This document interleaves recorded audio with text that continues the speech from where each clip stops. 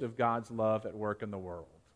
So you'll see, for example, not long after that story of Pentecost, you'll see them devise a way to feed widows and orphans.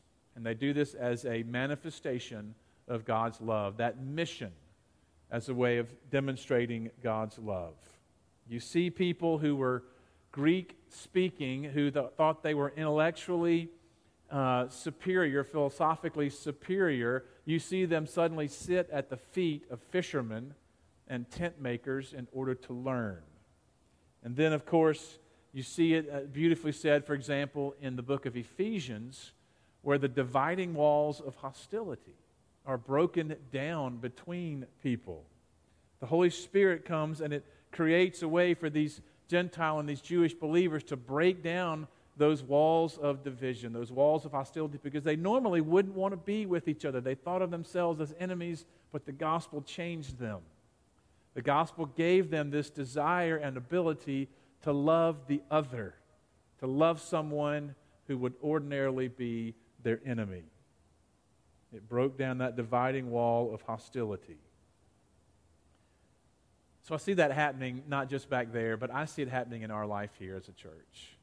I see it come, and I see people who aren't related to each other biologically, but I see them come together in this corporate body as brothers and sisters in Christ. And you see them bond their lives together in love and in friendship. And people who are sometimes across divides and across different ways of thinking, across politics, they come together, brought together, bound together by the love of Christ and the Holy Spirit at work in them. And the other way, very quickly, the corporate way that the Holy Spirit guides us is in our decision-making as a church. We've seen it in the pandemic, and we also see it as this church seeks to define its mission and define its purpose of love, and how we demonstrate love and how we demonstrate and tell the world about God's love. And so we do that through strategic planning. We do it during goal setting.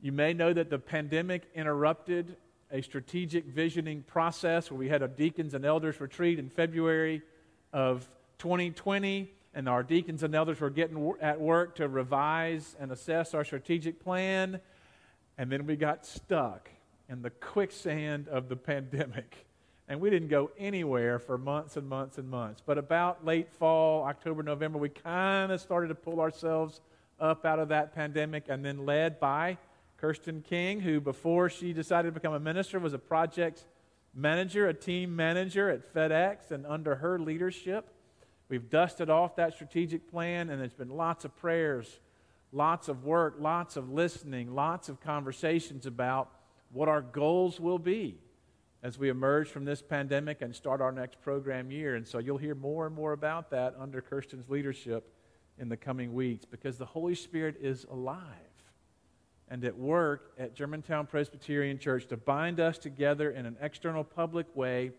and then to set us on a path forward in our mutual life together. And then I'll finish by just sharing with you how I see this Holy Spirit at work in this internal, private, individual way. And it's true and it's absolutely unique for who you are. The Holy Spirit will work in your life in a way that is unique to you and to your situation and to your triumphs and your tragedies. Nobody knows you like the Holy Spirit. Nobody knows your regrets. Nobody knows your past. Nobody knows your future like the Holy Spirit. Nobody knows your psychoses and neuroses and anxieties and problems and all the things that affect you. Nobody knows you and nobody loves you like the Holy Spirit of God. So that the Holy Spirit of God will come to you in ways that Jesus promised. Again, you go back and you look at the Last Supper where Jesus promised the Holy Spirit, and he said this, he said, "I will not leave you alone. I will not leave you like orphans in the world." And then he uses two words to describe what the Holy Spirit will do. He uses the word counselor and the word comforter. Counselor and comforter. And then he talks about how the Holy Spirit, you'll have this counsel, you'll have this wisdom from God, that when you are stuck and you don't know what decision to make and you don't know what path to take and you're just perplexed by some decision, at some crossroads in life, Christ promises the Holy Spirit will come to you to give you direction, to give you wisdom, to give you your future path. That God will be your counselor, and the Holy Spirit will be your comforter. The Holy Spirit will be the one who comforts you in ways that no other person can.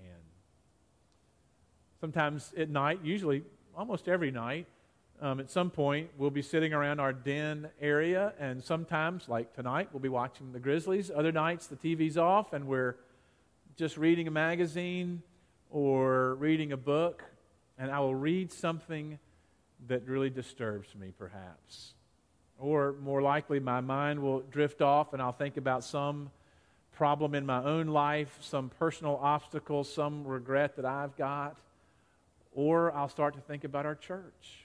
And I'll start to think about church members and people that we know and love. And I'll think about somebody who has recently gotten just a terrible diagnosis. Or I'll think about some family that I know of is in crisis. And I will just exhale the breath out of me in a way that's a groan. Or someone will usually say from the same room, well, that's a pretty heavy sigh. And it is a heavy sigh. It's a heavy sigh of grief or regret. And that word is found in our reading tonight. That the Spirit prays for us in sighs too deep for words is how our translation reads it. Other translations actually use the word groan. In groans that are too deep for words. A sigh is what happens when you just lose your breath. And maybe you know what it's like to have the breath knocked out of you. If you've ever fallen down and hit something, you have the breath knocked out of you. The Holy Spirit of God promises to come to you and to me when we get the breath knocked out of us. When something happens in life and we just can't breathe. The Holy Spirit is God coming to breathe life and love and comfort and hope back into each one of us when we feel like suffocating. You can look at these words in Rome, while we wait for the redemption of our bodies, while we suffer in weakness, while we worry over family and relationships, while we wrestle with the big problems of this world, and there are so many big ones, when we struggle against sin, when the Holy Spirit comes to us. The Holy Spirit takes all of that and as Romans says, takes it up into the mind of God in sighs too deep for words. The Holy Spirit of God is there in the mind and the heart of God, sighing on our behalf, seeking the mind and the wisdom of God. That's who we celebrate on this Pentecost day. That's who we celebrate. That's what we celebrate, that the Holy Spirit comes to a corporate group like a church, like our church, and inspires us and breathes life into us and gives us purpose and direction for how we go out and tell the world about God's love. And the Holy Spirit comes into each life in a way that's absolutely unique to you, to be your counselor and your comforter. And so it is with gratitude to God that we express our love for the Holy Spirit, that we pray to the Holy Spirit, and on this Pentecost Sunday, that we say thank you to God for the gift of the Spirit. Let us pray. Lord, we do come before you this evening, and we are grateful for your Holy Spirit that comes to us in ways that sometimes feel like a mighty wind, that sometimes even singe us like a tongue of fire, but also comes in a way that comforts and in a way that counsels us. And so for all the ways in which you come to us, Holy Spirit, we are grateful. And on this day of worship, on this night of worship, we praise you for your guidance in our lives. And we pray, Holy Spirit, that you would continue to be that flame and continue to be that wind and to lead us and direct us in everything we do as a corporate body, as a church, but also as your individual disciples. It is in Christ's name that we pray. Amen. So this next song that we're going to sing, the first lines of it says, come set your rule and reign in our hearts again. You know, when we really let Jesus' rule and reign come into our hearts, when we let him have authority, that means what he says goes. And he's given us a lot of things to do. He's told us his truth in his word. And that means we take it seriously. You know, what he says goes in our lives. And that's something we often, at least I often, skip over in this song at least. Come set your rule and reign. But that's hefty. So this song is called Build Your Kingdom Here.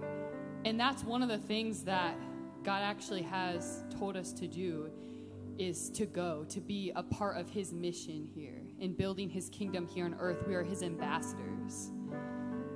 So, as we mentioned, I don't want to forget, we don't have to do this on our own. The Holy Spirit is the one who empowers us to go and to love others and to do these things, which is such a gift. That is such good news for us.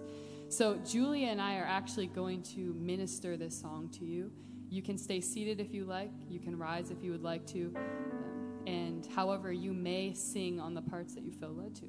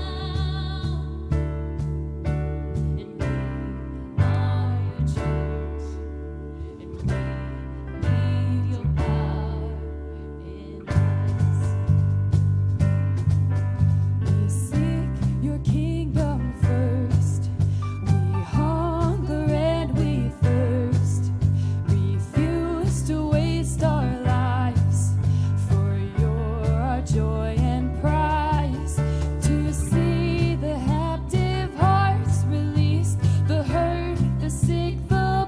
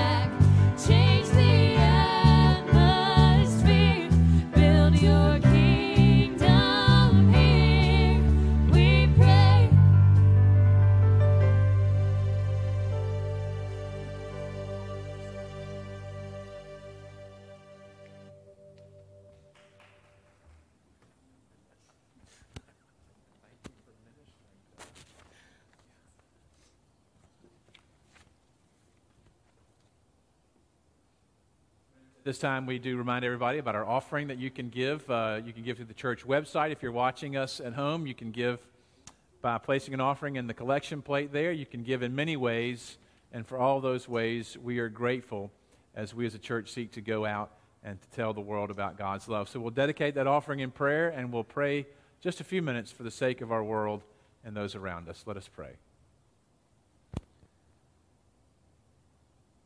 Holy God, on this Pentecost night, we do pray in the ways that we have already named, that your Holy Spirit would come into the lives of each individual. And we are thinking in particular now of those who need a special reassurance of your grace on this evening. They need a reassurance of your grace and love because they are undergoing some particular time in their life where they need their counselor and they need their comforter. And so we do pray, O God, for those who need your Spirit tonight because they have received news of a difficult way ahead of them. We think about those who are sick and those who are injured. We think about those in our church and in our own families who are facing a crisis. And so we lift them up to you on this Pentecost night, and we pray, Holy Spirit, that you would be as close to them as their next breath, and that you would love them through this time and give them a sense of your hope that there's a future that awaits them, that may be beyond their imagination right now, but is as solid as your love.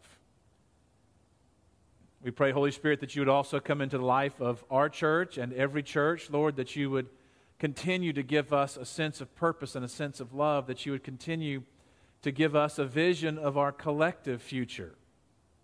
We thank you for all the ways in which you bind so many people in this congregation, in this community of faith, that you bind our hearts together in love. And we pray, O God, for that love only to widen and to enlarge. We thank you for all those who visit our congregation and visit our worship services, and we pray, Lord, that you would help them to find this place to be a church home and a family of faith for them. And give us vision, Lord, through our strategic planning and through all of our decisions. Give us vision of your kingdom of love here on earth. Lord, we pray for your Holy Spirit to also be active and to be very alive in places in our world where there is great grief, where there is violence, and where there is pain.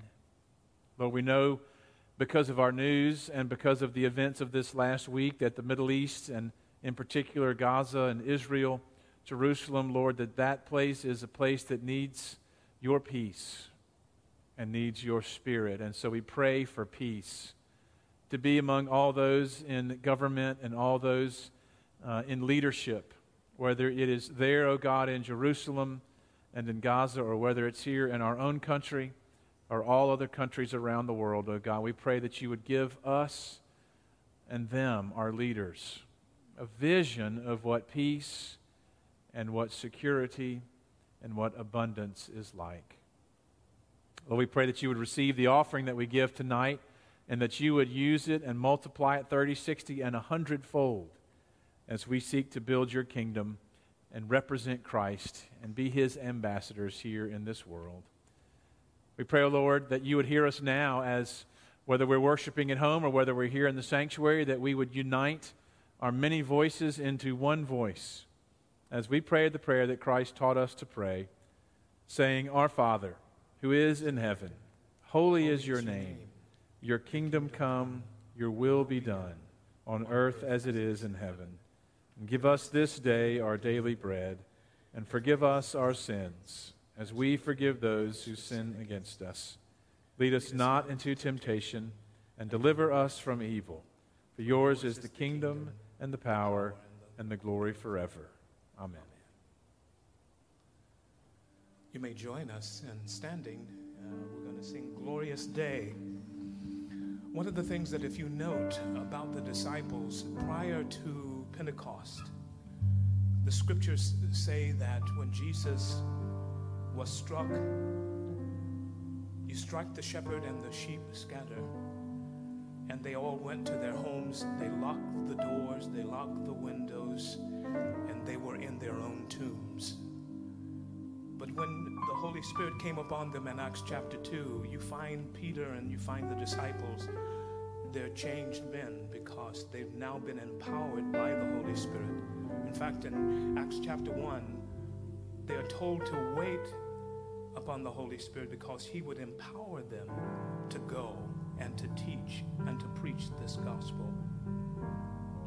Paul speaking in Ephesians chapter 1, and he says this, and this is hard for us to wrap our minds behind and around, but he says this: the same Spirit that raised Jesus Christ from the dead dwells in us. Wow.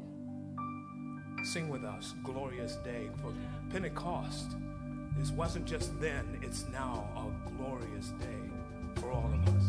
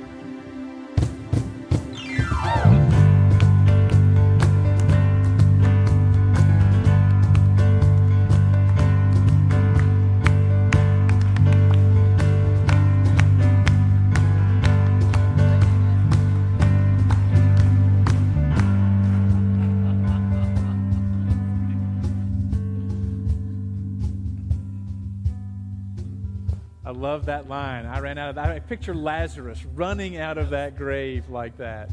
And of course, the Holy Spirit decides to update the computer right in the middle of the last verse. So there it was. Friends, you've heard me add these words to my usual refrain or charge and blessing at the end, and I just really appreciate these words as I've been reading them in 1 Corinthians. It is this: keep alert, be on guard, stand firm, be courageous and strong, but let everything you do be done in love. And so I do invite you to remember the Holy Spirit's coming to us in love, and invite you to go out into this world to love and serve the Lord, and to love and serve your neighbor as yourself. And as you go, may the grace of Almighty God, Father, Son, and Holy Spirit descend upon you and dwell in your heart and in your mind forever. Amen.